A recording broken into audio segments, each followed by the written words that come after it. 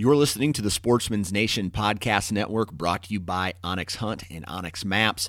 Now, just like a good pair of boots, something that you can rely on, onX is that hunting product. I really feel that onX, the app on the phone, is something that every serious hunter needs. This thing has so many positive functionalities that it's really a no-brainer, to spend the money and get this app for your phone. It allows you to know where you are at all times. Now, that may not sound like something so important on a smaller tract of property, but when you are on a very big piece of ground, let's say out west on thousands of acres of public, it's important to know where you're at. But at the same time, on a micro level, it's very important to know where you're at on a small scale too, as far as, let's say, a whitetail hunter is concerned, with wind direction and knowing what the topo lines are doing in that terrain feature that you're sitting in. It's very important. So get onX Maps today, download it to your phone, and if you are a first-time user, you need to enter the discount code NATION20, that's NATION20, and you're going to save 20% off onX Maps.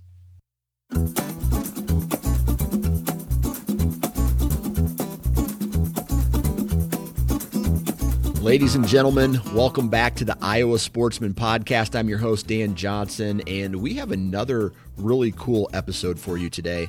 We're going to be talking with Dan Henderson. He is a conservation officer for the state of Iowa, and this is a topic or a podcast that is a long time in the making. I've always wanted to speak with a conservation officer for more than one reason.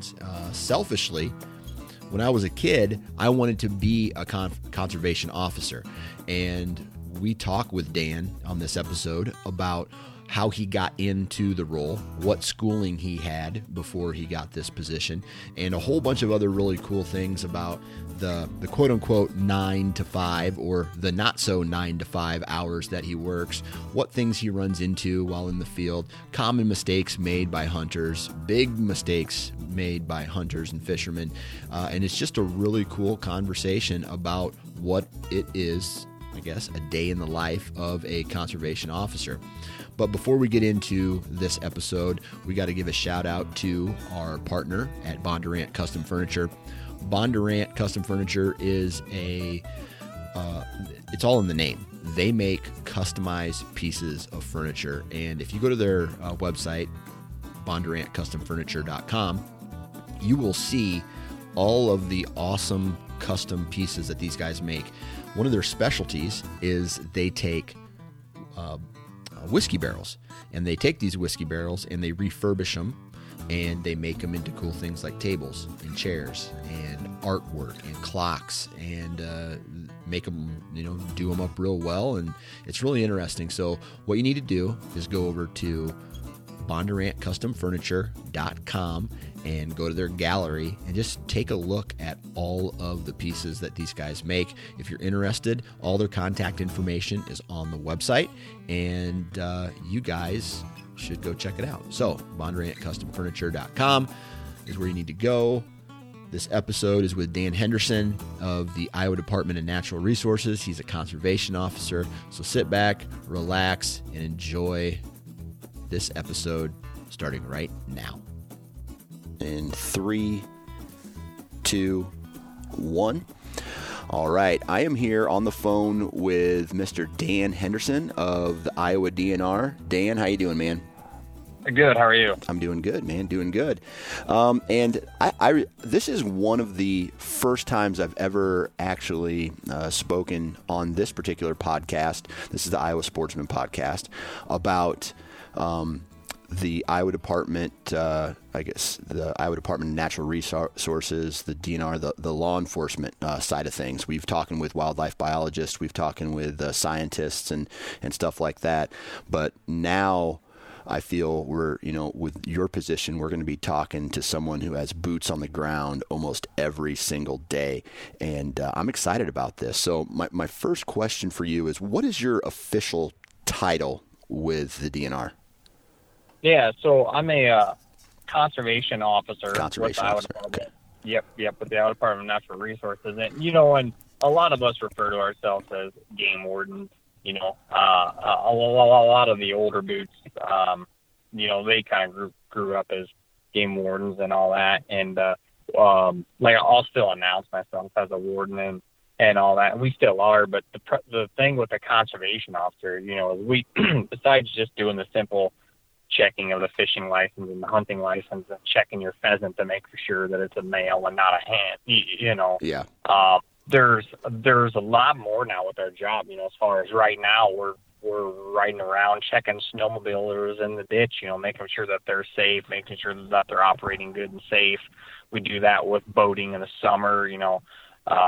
And then hunter education courses are big too. And so as a conservation as a whole, it's kind of the law enforcement aspect that we look at. And so we a conservation officer here, I don't know, 15 years or so. Yeah.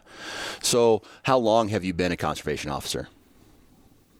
I have been on since June of 2010. Okay. About 10 years. 10 years. Okay. So, back when you were deciding what you wanted your career to be, did you ever think that that conservation officer was going to be in the books for you, or is it something that just happened by chance? A lot of effort and a lot of pre-work gets into these conservation officer jobs as far as experience goes. Once you decide kind of this is the career that you want to go, and the thing that really led me to, and it's just like any simple boy growing up with dad and grandpa, right? When you're out there squirrel hunting and deer hunting, you're like, this is super cool. I love to hunt. And probably I kind of woke myself up right around, I would say early college, when I knew this is what I wanted to do. I either wanted to be like a conservation officer or a park ranger. Park ranger was one of the biggest things, because we went camping as a kid all the time, and I was like, hey, that'd be kind of cool, and consider myself to be a pretty personal guy, and so I thought, that'd be nice. And one day I was like kind of going down taking the classes for conservation management and all that, and I was like, I think the game warden, I think the conservation officer thing is what I really want to go down, and because I kind of call it my 90-10 rule. I could have been the 90% of people that hunt, fish, trap, and love to do that every day. Or I could kind of go down that 10% road that actually helps preserve those resources for people for a continuing education. Right. And I thought, that'd be kind of cool. I could be the guy that, could have possibly maybe make a small difference in our population. And so that's when and I knew I couldn't sit at a desk. There's no way I could be surrounded by a cubicle. I'm just an outdoors guy I was an Eagle Scout and all that. And I was just like, I've got to be outdoors. And so I definitely knew I wanted to do something with natural resources, and I was like, this is definitely the career that I want to go down. Okay. All right. Where did you go to school at to get your degree? Yeah, so my overall conservation management Bachelor of Science degree was received at Upper Iowa University in Northeast Iowa, up in Fayette. The old Peacocks.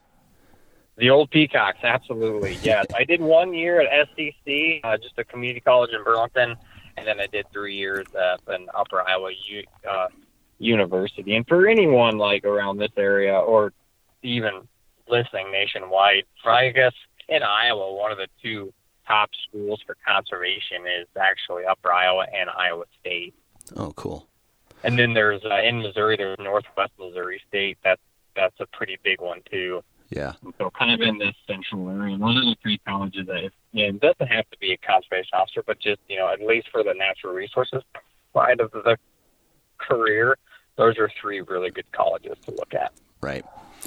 Now, okay, so I remember back in the day, this was a while ago, because there was a part of me that wanted to really be a conservation officer, and I'm not really sure what happened when I decided I wanted to go do something different with my life, but I always said to myself, hey, I want to be a conservation officer. And then you start to hear the stories of a conservation officer, what they have to go through in a day. Like, hey, can I check your hunting license? Guy pulls a gun on you and starts shooting, right. Whatever, those crazy stories.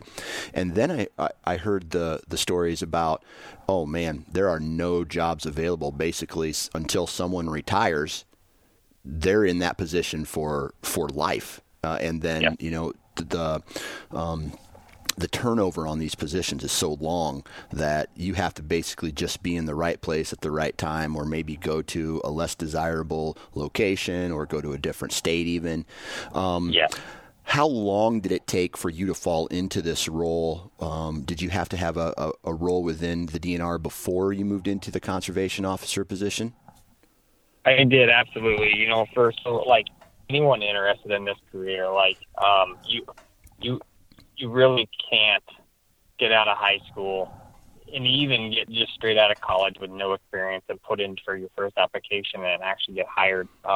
With Iowa, one thing as far as the hiring process goes, what they really want to see is they want to see, obviously, that you obtain the knowledge and you've received your Bachelor of Science diploma in at least some sort of conservation field. And once that is done, they want to see how many years of experience do you have in this related field. Have you volunteered for our local chapters such as DU, Pheasants Forever? Do you volunteer or work during the summers for your county conservation boards? And simply just kind of a little bit of a path about me. I started in 2005 at Lake Geode State Park. And I actually kind of started as a seasonal night patrol ranger. And what I did is I got there about 2:30, 3 o'clock in the afternoon. And I simply would just check the campground, see if anybody new came in. And then right around dinner time, I scrubbed the bathroom houses, shower houses, kind of did all that thing. Cleaned up the park pretty good, and then would do camping fees and all that stuff, and then the nighttime and then would in the evening also would check fishing license stuff, but then kind of would check like the nighttime laws and stuff, make sure nobody's coming in after the park after 10:30 and all that. So I did that for one summer, and then what's great about Iowa Department of Natural Resources law enforcement side is we actually offer what they call water patrol seasonal officers during the summertime, and it's basically from holiday to holiday. So it goes Memorial Day to Labor Day. And what you do is you operate a decal boat all summer long on big major bodies of water, anywhere from the Mississippi River to Coralville Reservoir. Okoboji has like 10 to 12 officers, Rathbun, all of those big bodies of water. And what you do, is you do the simple boat safety checks, life jackets, horn whistle, Type 4 throwable, make for sure that the operators are operating in a safe manner. Now, as a seasonal, you don't take care of the under the influence side. You would call a full-time officer, but those jobs really consist of checking for the safety side of things and then checking for fishing licenses too. And so I actually did that for 3 summers. I did 1 summer in Muscatine and then 2 summers in Burlington. Got you. And then on top of that, my last 2 years of water patrol, I actually was a full-time naturalist at Lee County Conservation Board. So the last 2 years, I was before I got hired on, I was actually working 7 to 3:30 for Lee County Conservation Naturalists, where we went to the different schools and communities and programs and stuff, and taught different nature programs, recycling, and all that. And then when I would get done with that, I would work 4 to 11 midnight as a water patrol officer on the Mississippi. And so. And what I was trying to do there is I was trying to get as much experience as I possibly could, because I love the education part, and I feel like as a conservation officer now, I do a lot more programming than maybe some officers, just because I wanted to continue that programming with the law enforcement side. Yeah. But don't get me wrong, I still love the law enforcement side too. Yeah, that's pretty interesting. Yeah, so that's what a person's got to do is that, you have to get all that experience, and just keep continuing and continuing. And that's why you do that, because earlier you had said, yeah, it's kind of what I call a 30 and out career. Yeah. Once you're in it for 30 years. Yeah. They give you a vehicle, they give you a phone, they give, I have 2 counties, and they say, go out and protect our resources. Yeah. So. Yeah. So that kind of, I remember back in the day, like a long time ago, when, I'm sure you guys are affected by this almost on a yearly basis, but there was more than, there's 99 counties in Iowa. There were more than 99, or there were probably less than 99, but closer to 99 than what we are today as far as the number of conservation officers protecting a single county. And I know that you protect more than one county. Is that because that's what you can do in a single day or week, or is that because of budget constraints? Yeah. So it's it's kind of yes and yes. Yeah. So as a law enforcement certified peace officer, and we can talk about this later or whatnot, but part of once you get hired with the Department of Natural Resources for the law enforcement position, you actually have to go to an academy at Camp Dodge, which is in Johnston, Iowa, a suburb of Des Moines.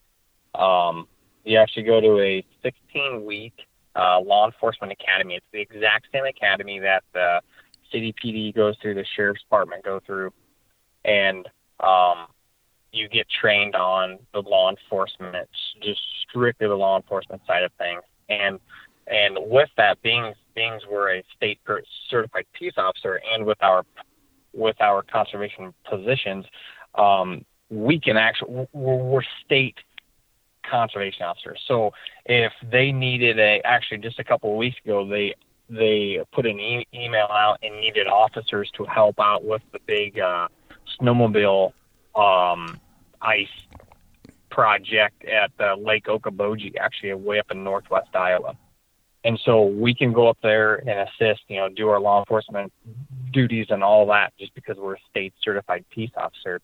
However, we are assigned to counties. Got you. And so the budget part of the job was, I used to be Henry County, just straight Henry County used to be the position. Now the officer before me, he would go over and help out in Des Moines County a lot, just because the river counties seem to be a little bit busier, just because you have a lot of boating activities and stuff like that. And but when I got hired on, they gave me Jefferson County, so I have Henry and Jefferson. And the thinking of that was to kind of spread us out more with our duties, but at the same time we're working more because we got more counties. So yeah, and I'm sure there's days. I just think of how much I move around during the hunting seasons, right? And then I just think about how much you guys have to move around during the hunting seasons to answer every single phone call, whether it's like on the furthest side of Jefferson, furthest west side of Jefferson County, or the furthest east side of Henry County. You guys are putting on some major miles in a season or year. Yeah. Yes, absolutely. And it's, and the fall, I always say October 1st to basically January 10th, my wife knows that she'll get a hold of me by phone, but that's about it usually. So just because, we're always out in our counties and stuff. And there's countless nights where they're in bed and I'm out working. And it's because with a job like this, we don't have set hours and schedules. It's, we set our own schedules because we know when the activity is. Yeah. And so, obviously, the first part of November, I wouldn't be at 10 o'clock at night checking voters on the rivers, because that's not what I'm here. You're going to be sitting up on a hill somewhere waiting for somebody to shine a spotlight out out into the field because, it's what we call shine-in season. Yeah. And so, when you put on top of checking bow hunters and, that time of year we get either a lot of tip calls or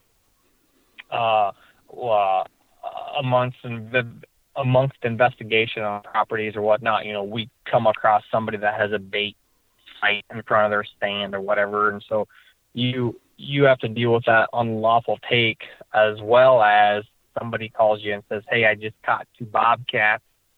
Can I get sighting tags for them? Yeah. And, so then, and lo and behold, it's never, usually when that happens, I'm in Henry County and the bobcats are to be tagged in Jefferson County. Yeah. So we'll put a lot of miles on our vehicles, and it's not, we don't drive around the whole time. It's just, we're covering a lot. So. Yeah. How do you guys prioritize your day, especially during the busy seasons? Yeah, absolutely. That's, again, it's kind of one of those where it's just like with anything, right? Like, what's most important? One thing, do you have a call, or are you watching a particular field or a particular property that you've got some information on that, let's just say some non-resident hunters are in the area, and they've been known to maybe not have tags all the time. And so you start your day. One thing I like to do is I like to try to drive by that property, especially in that time frame, to see if I can see vehicles or whatnot, and then if I don't, doesn't look like no one's there, then you go down to your checklist and, are you in that area where there's an otter to be tagged or a bobcat to be tagged? So then you get that stuff done. And then it never fails. I actually have a list on my computer. It's just a Microsoft Word program, and it says things to work on, and I just add to it every single day. And so I just kind of go down and I just delete things when they're done, but I've never had a complete blank page since I've been doing this for 10 years, because every single day I add something new. Yeah. Yeah. What are the most stressful parts of this job? Yeah, absolutely. This, like I said, this is a career to me. It's one thing where a guy always says, a little boy always says, I want to be a firefighter when I grow up. And a lot of times people, they do their dreams and all that stuff. And this is the exact career that I've always wanted to do. And there's one thing that I could push aside every single time, but I don't because we have to have family closure. But it's anything with investigating, I guess, drownings or recoveries, if there's a snowmobile activity, when somebody hit a culvert in a ditch, and they are dead on arrival, or anything like that. And it would be just, that would be that for a cop and for a sheriff deputy and a trooper. And those just, the hardest things are going and knocking on someone's door, and their spouse comes to the door and telling them that they've been in an accident,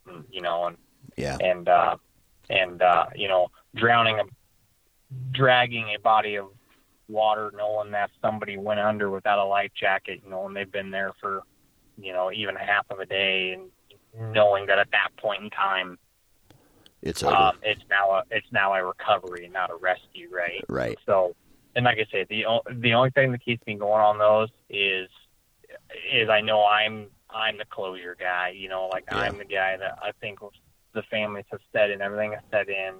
It's now time for us to do our job and use our equipment, and put it to rest. And so, right. That would be the only part of the job that you're like, it is what it is. So. Yeah.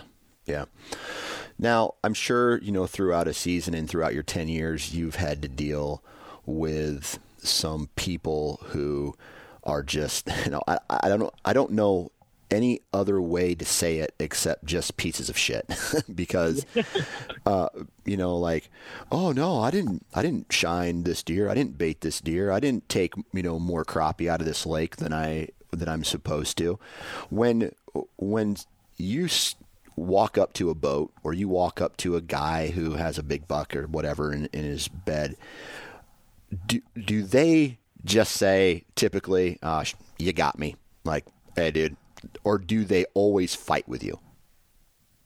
That's it really honestly is 50-50. Every time you walk up or every time you go to investigate something, I literally flip the quarter before I leave the truck. Because I'm like, okay, who's going to win, me or, and because kind of 50-50. It's a lot of it, Han, has to do with, I guess, the officer and no conservation officer. And I always tell these people, like, I go and knock on their door, hey, like, were you out last night?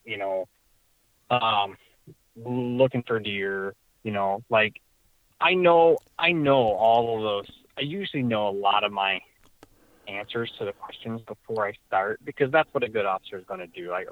We're going to investigate, so that way if somebody tries to trump us or someone's supposed to say, no, well, I'll tell you what if I have this information and say, it's maybe a little bit higher than what you think, what if you just come out, tell me what the heck happened, and and what you're doing there is you're just not going to someone's door and, trying to strong arm bluff their call, right? Yeah. Because they don't want that. And so a lot of us officers, we do our homework, we do our research, we really try. And a lot of us, I guarantee you, it'll start as a knock and talk, but if it gets to the point to where, hey, I need to look for this deer, we got the search warrants already signed and sitting in our truck. Yeah. A lot of it is the reason why they're simple knock and talks. We don't have to really go that route is because, hey, like, we all mess up. I'm only 34 years old. Like, I'm still young, like, what part of the better side got to you last night, Yeah. and things like that. And so, but I tell you, the ones that really get me, like, the investigation things are pretty much like, I haven't really had them real hard, just because, like I said, we've done our homework and things like that, and they've realized. And one of my biggest things is when I come to the doors, hey, like, I'm not coming here just because I want to have Yeah. I want to sit down and have coffee with you. I'd like to have coffee with you, but I'm coming because I'm coming here for a reason, right? Right. And so, but one of our biggest things is, and I actually had it happen to me again this shotgun season, is people don't like to be checked for their license. Like, Yeah. Just, like, I get that. Like, hey, I got to pay just as much as you. We don't get any breaks as far as that stuff. And so, they just don't like to have their stuff, yeah, I've got it. I've had it for the past 35 years, Yeah. I've heard that. And then I've also heard, I bet you're never going to believe this. And then I say, I bet you haven't been checked in 27 years. Yeah, damn right. Yeah. And Yeah. so you just get those sides. But a lot of it is, and, we kind of call it our attitude test. Like, if we come in there, knock on the door, hey, can we talk about a few things? Like, first off, they're going to be like, yeah, they didn't break the hinges on my door, so we'll see what they have, let's see what this officer knows first, Yeah. And we're not just pounding on there saying, look, state DNR, Come out with your hands up. Yeah. Right, yeah, we're actually, and like I said, for the most part, it's, hey, we got a job to do. We're trying to protect Right. our resources. And, like, a lot of the stuff that we deal with is when they shoot a deer, a lot of, they're bow hunting. There's a doe that walks in front of them, and a decent 140 walks right behind it. They stick it, and then lo and behold, they look up over the knob, and here comes the 180, right? Yeah. And, so then they put an arrow in that one too. And then, obviously in a roundabout way, we hear about it or whatever. But, a lot of it is that mentality of well, you don't take claim for that deer when I smoke it with my car. So why are you charging me $20,000 for it now? Yeah. Or you guys don't do much about, them eating half my field, and so so what, so it's my corn. Why can't I just do this? So it's a lot of disgruntled people. And like I say, it's not so much maybe you yourself as the officer, but just the natural resources in general. Yeah, it sounds to me like the people who make these mistakes know better, right? I mean, most of the people who are breaking the laws probably know better, and they're probably yes, they're frustrated that they got busted, but they're probably equally frustrated in themselves that they've made a bad decision and they got busted for it. Yes. Yes, absolutely. In the very end of things, it's actually kind of it's pleasing, I guess, as far as I say. You wouldn't believe, after writing people tickets or after getting done with the deer case, you wouldn't believe the amount of people that actually shake your hand and say thanks for doing your job. Yeah, that's awesome. Because they've actually realized that, hey, look, I dorked up, or yep, you got me on this one, but after, it has taken us 3.5 hours for you to finally do that. But once we get to where we want to be, they're like, hey, thanks for being out there and doing, I hate to be on this side of the spectrum, but so that's always rewarding. But there's very, very few accidental issues. It really is. Crap. Yeah, that was intentional. Yeah. Whether or not you realize it or not, but. Yeah. How often do you deal with repeat offenders, like guys who are out there just like they don't even care what the outcome is? They may not. They've even made so many mistakes that they don't have a license anymore, and yet they're still going out poaching and harvesting animals outside of the law. You wouldn't believe it. I bet each county officer, I guarantee you probably have at least 2 or 3 of those people in each county. I have 2 or 3 of them in both of mine, and it's like, it's unreal that, like, I've got one right now that's suspended. He will be for a long time, and they are constantly hunting, still hunting, and it's like it's in their blood. It's like they have to do it, even though they can do it. They're still going to do it, and basically how our kind of deal goes is you just keep hunting under suspension to a certain time to where we'll actually file for a revocation of your license indefinitely. Yeah. So, that's not going to change anything. They're going to still keep. I know one officer up in Muscatine County. He's retired now, but there was a guy that was doing that. And they actually ended up getting some prison time out of it. Oh, wow. Yeah. Wow. Yep. Yeah. But it's the love of the antlers. I mean, you'll learn to respect this, or you obviously respect this too. But it's something about those antlers coming in that poachers just cannot stop doing it. They just, What do you think the case is there? Why do you think? I mean, obviously, I love a big rack, don't get me wrong, just like most people do. But what is it about a big rack that makes people go crazy to the point of breaking the law? I think it's unique, right? Like, you always, there's not one deer in this entire order. Even if it's a symmetrical 8-pointer, there's a 1/4 inch difference off, and so you want to maybe try to have that most unique rack.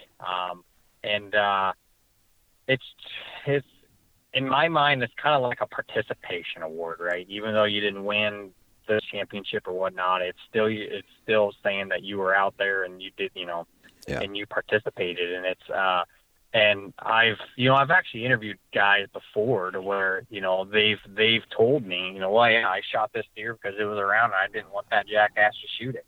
Yeah. So guys know that there's deer around and they don't want no one else to shoot it. So they're going to do the best that they can, even if they have to high power it off the road. They're going to be the one that shoot it. That train of mind, I don't know why it's the mindset like that, but it is. Yeah.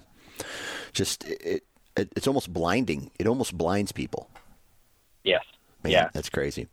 That's crazy. Yeah. I mean, don't get me wrong. I love, when I can, I do, not very often, but I do sit in the bow stand every once in a while.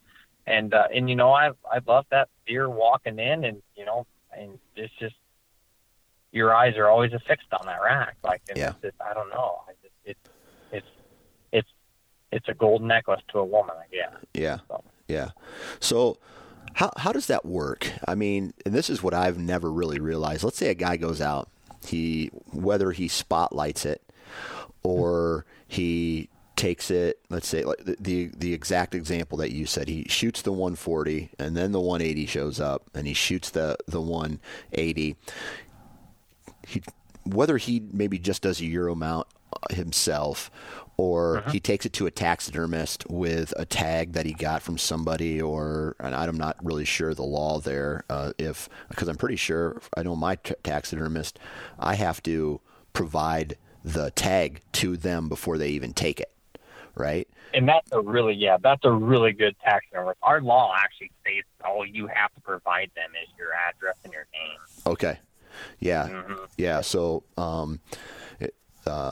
I have to provide my tag and they write down the license number on it and, make sure that it at least looks legit. Right. And I'm sure that, when these guys, they take it to the taxidermist, they get it done, they go and hang it on their wall, or they, then they have to lie to people for as long as that head is on their wall about what they did. Hey, you shot this in November, but there's no high-powered rifle season. And right, so they have to lie about that every single time somebody asks them about it.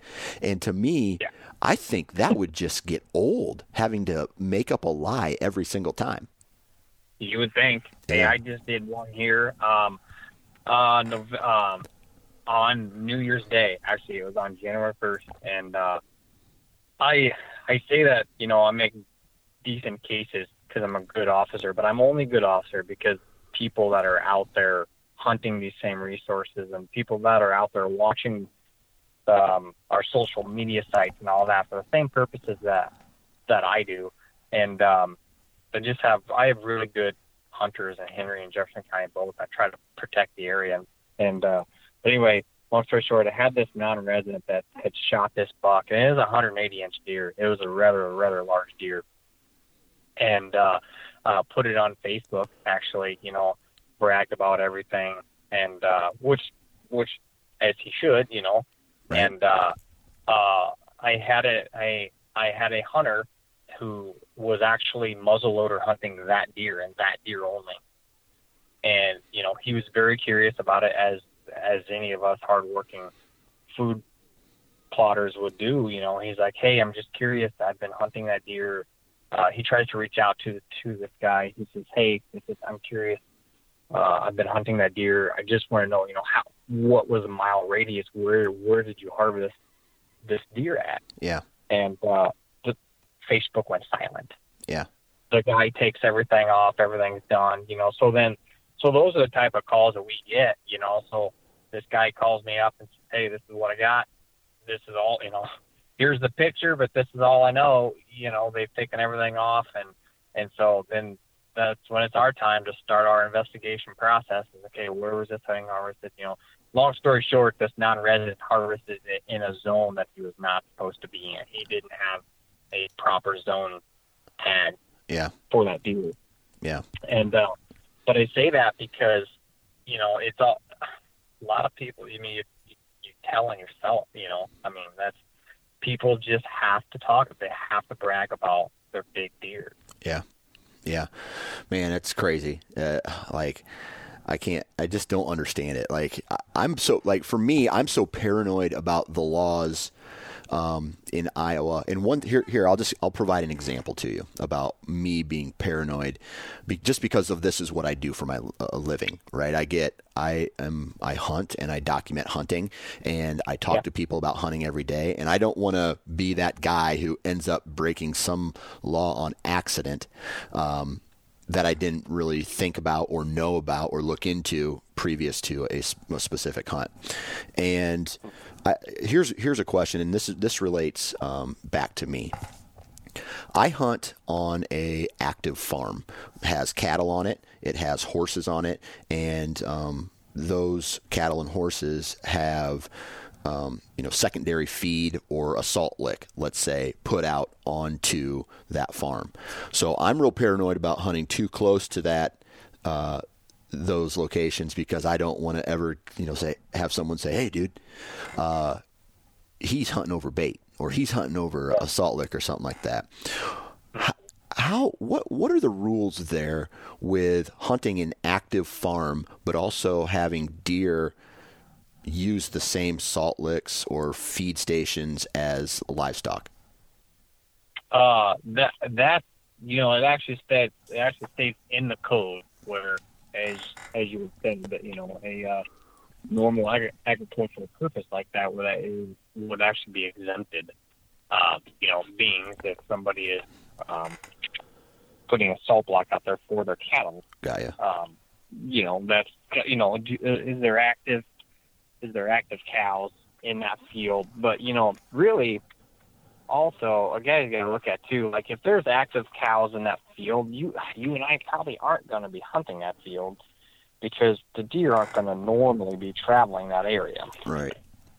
There will be, but not to the extent. And so a lot of times we'll have guys that will go well beyond the area, well beyond that baited hole, and hunt.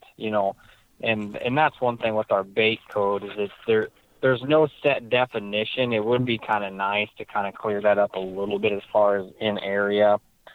I just wanted to read here. It says bait does not include livestock feed placed during normal agricultural activities. Gotcha. So, that would be your salt block, Yeah. And it would just be nice as far as, to say, all bait must be removed within 7 days prior, something like the federal code, just to kind of keep it the same. Yeah. And, but for the most part, I don't see a whole lot of the guys hunting over the white blocks claiming that it's for the cows, because one, there's no cows in there. And if there are cows in there, they're usually hunting down in the timber draw, because they just know that, besides early morning, maybe late afternoon, deer aren't just going to travel right through there with them cows. Right. What are some of the laws that, let's just say, honest people break without necessarily knowing it? They're not malicious. They're not like repeat offenders. They just make an accident one time, and it's their responsibility to know the rules and regulations. But like a lot of people, they probably don't read every single rule and regulation. What are some of the biggest accidental lawbreakers?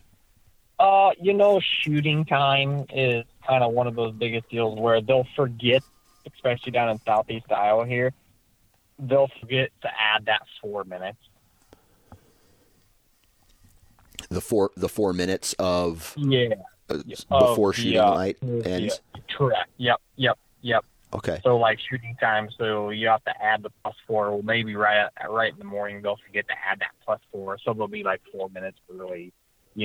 Kind of one of those where it's just like, I can see that. Another big thing is putting your tags in your pocket, putting them through the washer, and then you go out to hunt your deer, and then you shoot your deer, and you reach in your tag, and you're like, oh no, I washed these jeans, and it's just shriveled, Right. So then you're like, oh no. So then you go and you buy your duplicate tag, but then now you're kind of, tagging your deer past that 15 minutes. Right. And so that's kind of one of those where it's just like, hey, I didn't realize that I washed it, whatever. And forgetting. One of the biggest ones that I've seen here the last couple of years is guys who it's great for our revenue. The 3-year licenses, that's nice and handy, but it's also nice and handy because you don't have to buy one for the next 3 years. Right. So on that third year, you'll kind of forget, and then you'll be like, oh. But with the app, I think with the new Iowa DNR app, I think we actually send reminders to guys that says, hey, your licenses are coming up, whatever. Yeah, gotcha. And so that's probably one of the biggest ones, is just guys that buy those licenses well in advance, and then they're just like, oh, crap, I completely forgot about, or habitat fee. That is by far the number one. Walmart doesn't know that, you got to have that habitat fee, and they don't ask for it. So when you just walk in there and say, hey, I need my deer licenses for shotgun season tomorrow, and that's probably at 10 o'clock at night, right. They print you off your deer tag, maybe your hunt license, but they get that habitat fee. Yeah. And you asked for your licenses, so you really didn't check it. So then you get out to your field, and you're like, oh, crap. Yeah. And then we just remind people, double check that before you leave the counter. Make sure that it says everything that you have on there. Yeah. So in a scenario like this, and I'm sure this isn't a question directly for you, but if the habitat fee is an option, and I look at this from a process, and we want to try to remove any error that we possibly can, and they all have those little computers. Why is a habitat fee an option? I mean, why can't it just be a mandatory click and you're done? Right. Well, the only thing would be is because the landowner does not need a habitat fee or a hunting license on their property. I gotcha. Yeah. And then also, anybody over 65 does not need a habitat fee also. Okay. I gotcha. So there's a couple of stipulations that allow you where you don't have to have it. Okay. And that's what we hear out in the field too. Why does it let me just buy it only? One big thing is the deer tag. We'll see guys that have deer tags, but they don't have licenses or hunting license or habitat. Well, why does it let me do that? Well, because it does not know that you are or are not a landowner, right? Right. It's your responsibility to say, hey, I'm a landowner, so I don't need these two things. So yeah. All right. So go ahead. No, I was just gonna say, like, one of another biggest thing is guys, and a lot of guys don't know. A lot of felons don't know that a felon can actually, and I get this a lot with muzzleloaders. So in Iowa, the Iowa law actually classifies a felon as a firearm. There's two things that really, there's one. It's an old-time antique replica that they don't consider a firearm, which would be like your old flintlock. Yep. And so when we go and we interview guys, hey, did you shoot a deer with your muzzle? Oh, yeah, it's a primitive weapon. Well, no, it's actually not. In Iowa, it's actually considered that it is actual weapon. And they're like, well, they let me buy a deer tag. Well, it's because our party hunting rule allows me, let's say I'm a felon, it allows me to drive deer with your shotgun party. And if you shoot the deer for me, obviously because I can't, because I'm a felon, I have to actually walk up and put my tag on that deer, and that's my deer. I gotcha. So a felon can actually buy a deer tag, they just can't shoot the deer. Okay. Man, I feel like that just opens up doors for people doing that. I mean, I hear stories every year about a 90-year-old party hunter who was out in the field, right, with her tag, and somebody else from maybe from out of state or something was there and didn't have all the proper documentation, proper licensing and tags, and then so-and-so was able to tag it. You hear stories about that, and I understand the law can be both objective and subjective at times, and I'm sure it just makes your job a lot harder having to navigate all of those potential loopholes, so to speak. Yeah. The party hunting law is definitely one that I think all officers would say that we would like to at least clarify that up a little bit, just because that is I get a lot a lot of our investigating during the gun season is Shirley Williams' tag is on the deer, but Shirley Williams is nowhere to be around, right? Right. Like he's typically in the house drinking coffee. Yeah. And and we've got guys that put down residents out in the fields, and they put Shirley in a blind. Maybe not even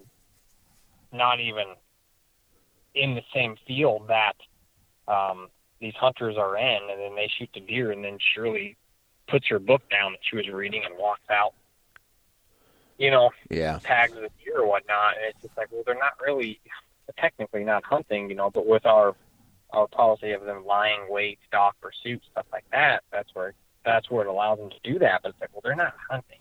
Yeah. And but like I said, that's a rare occasion. One of our big things is just that, I know ladies that buy deer tags and then their husbands are out hunting and they're at the mall shopping. Yeah.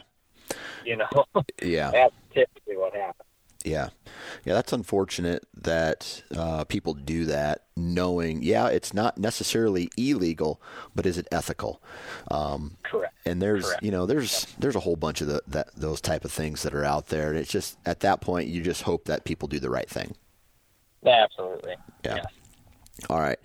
Now I want to throw some scenarios out there for you, because these are things that I've had to go through in my personal experience, and I want to make sure I take the right path in order to make sure that, for example, my trail cameras, right? I've had several trail cameras stolen throughout the years, the last 3 or 4 years, and first when I am hunting a piece of property, whether it is public ground or private ground that I've got permission to, or let's even say that it's ground that I own, and I find that some of my trail cameras or even tree stands have been stolen, what is the first thing that I should do? The very first thing, contact law enforcement. I know I've got some people that will contact the sheriff's department, maybe because they don't know to contact the conservation officer or whatnot. But contact law enforcement, whether it be sheriff's department or us. Obviously, I say contact me because we can kind of look at the area. Maybe it's an area where I know there's a guy that should be hunting around that area that is, and so we're trying to maybe put two and two together. But contact an officer right away and say, hey, this is what I got going on. Can you especially mark your camera somehow? Is there something distinct about that camera that, if we happen to have an idea of where it might be, can we follow a boot track? Can we follow a tire track? Can we do some investigative method that, to maybe possibly knock on some door? Once we get on that door, obviously we're going to need a search warrant. What can I put on that search warrant? Start, this is the camera I'm looking for. This is what it's going to have. This is what it's going to say. Any type of information or stuff that you guys could do prior on that camera. That way, if it happens to get stolen, it's just one notch, and we can say, yeah, hey, look, this, the guy's saying that he marks this camera as like this, found this camera in the bedroom at this house, if we have the warrant for, this is a camera, Right. And what are the outcomes of some of these cases where a guy says, he calls you up, says, I've had trail cameras and tree stands or whatever stolen. Is there a good success rate in finding those, or is it just like it gets tough at a certain point? It's, I would love, Dan, to tell you that, we find more than we lose more. But in my 10-year career so far, unfortunately, I think I've lost more than we have. Yeah. And it's just, we're doing different things as far as investigative wise. And if you want to know those issues, everybody just call your conservation officers. But, we're doing different things to where we can try to get that person. It's a lot of times you have one camera there, either one camera gets taken, and then, it's just kind of tough to get that camera. Now, I've had it to where I've been looking for an illegal deer. We do a search warrant at some house, and we'll find a box full of trail cameras. Normally, any person wouldn't have a box full of trail cameras. Mm-hmm. Okay, hey, let's take a look at those cameras and let's see, what are their names on them? Is there stuff like that? And sure enough, yeah, we've been able to, get those back to the right owners. I think I did one here. I did a warrant here a couple of years ago, I think, and I think you had one missing or something, and I had called you and said, hey, I found this camera. Is this, and unfortunately, I don't think it paired up. No, it didn't. but so that's why I said, so we'll come across a few cameras, but it's one of those where we're doing more investigative efforts now to be like, okay, well, they've got one, but, let's see if we can do this. Right. All right. So basically just call you and get as much information about the property that was stolen to you guys, and then therefore basically let you start an investigation, or it may help with another investigation. Absolutely. Okay. Yep. All right. Now let's say the second thing is you're hunting a piece of property, and you see someone break the law, or you're fishing and you see someone break the law. What is, obviously if it's a game violation, they should probably contact you. How, I know that when it comes to poaching, we have the tip hotline that a guy can go, I don't have to release my name for the investigation to happen. Break down a scenario like that where I call you guys. I don't maybe know the person's name or where they live or what they're doing, but I've witnessed a game violation. What steps happen from there? Yeah. So I actually had one here several years ago where a guy was actually bow hunting a deer, and he watches a guy pull into a big CRP field, and the guy starts walking around, and he can tell he's popping squirrels every once in a while, and he sees the guy, and he sees like 2 or 3 deer are running out into this tall CRP field, and he hears a pop, and lo and behold, he sees one of the deer fall down. And so he's like, oh my gosh, that guy just shot that deer. Yeah. And it was obviously during bow season. It was not during 22-250 season. And so he's actually up in the air, so he calls me right away. That's one thing that I say, yes, we have the tip hotline, that 1-800 phone number. Yes, it's a good solution. But the thing that I say is even better is when you pick up those regulations at Walmart or wherever you buy your license, first thing you do, go to the back of that page. That's where all the county officers are listed as far as their phone numbers. Put that number in your phone.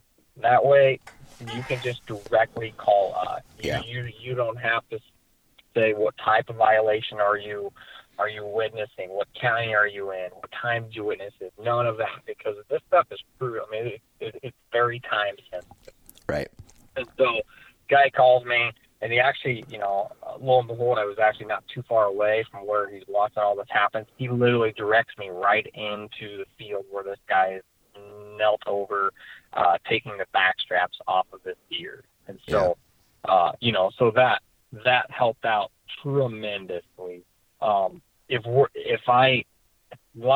There's more scenarios where I'm not right near the area. So one big thing, obviously, what are they wearing? What are they driving?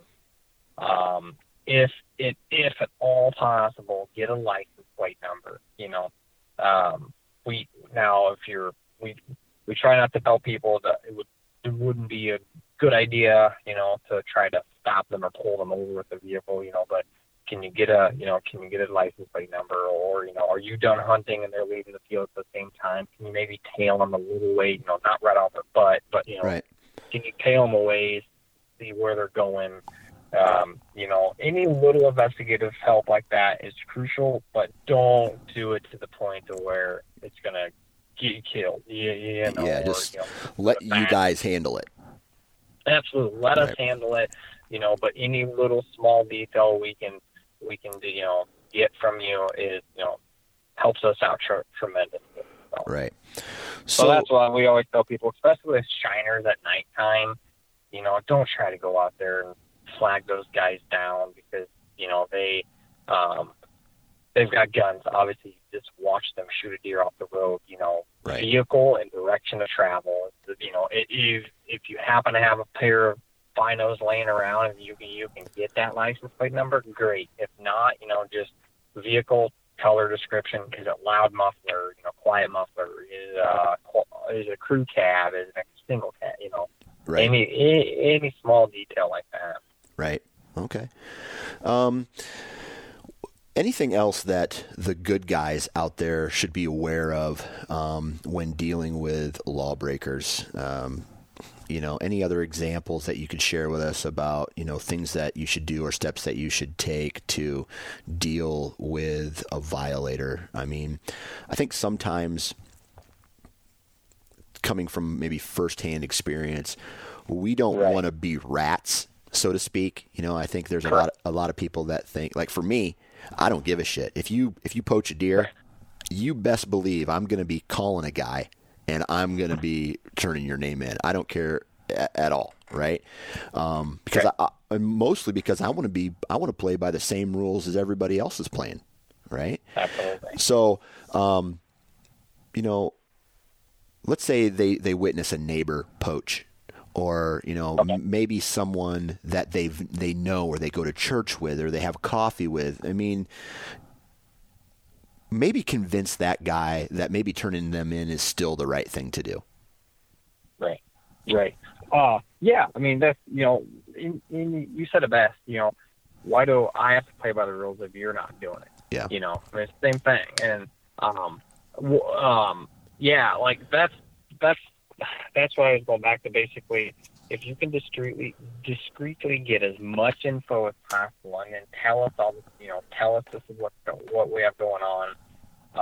That's, here at the very start of the conversation, we talked about, the guys that we go and interview, and do they claim up, do they do this, and I was saying we do all of our homework at first, we do a lot of looking up. So that's part of it, right? If it's a tip call, I'm going to do the best of my ability to put me and only me in that situation. The tip is completely confidential, so we're never going to drop a name anyway. Right. There's actually been cases where I have not made, and I've actually called the people back and said, "Hey, look, here's the deal. I cannot physically make this unless I drop you in the hat." Yeah. And I was like, I'm not doing that. Let's hold on to this situation. Let's see if they step on their toe again. And then, and sure enough, 9 times out of 10, Dan, they will. They'll end up messing up again to where it's like, hey, perfect. I can come at this angle and, and everything's clear. So basically it's just, as much discrete information that you can get without putting yourself out there. Now, I've had, like this last one I was just telling you, the guy reaches out to him on Facebook. He's got his name and everything on there, but he's like, hey, I'm hunting that deer, like, why? I've been hunting that thing for you, why can't I have the opportunity? So yeah, absolutely. Yeah, absolutely. So. Cool. Well, we're coming up here on some time.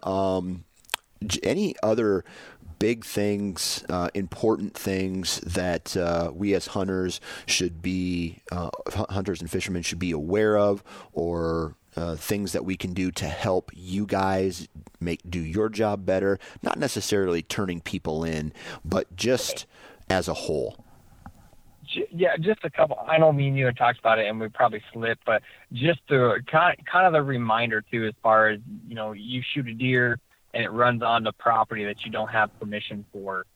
The biggest thing there is, it is a law that it is a law that you shall go and make a reasonable attempt for your game. And so you have to do that. And so, you have the right to go onto someone's property, following a blood trail coming from the property that you have permission for. You have the right to go on that property. Just one, you have to do it unarmed. You cannot take a gun, a bow, anything with you. And then the only thing that I say is if it's during gun season, and if people are back in there, doing a deer drive at that same time, call an officer, let's try to get out there. That way nobody has to get shot. And Yeah. So, yeah.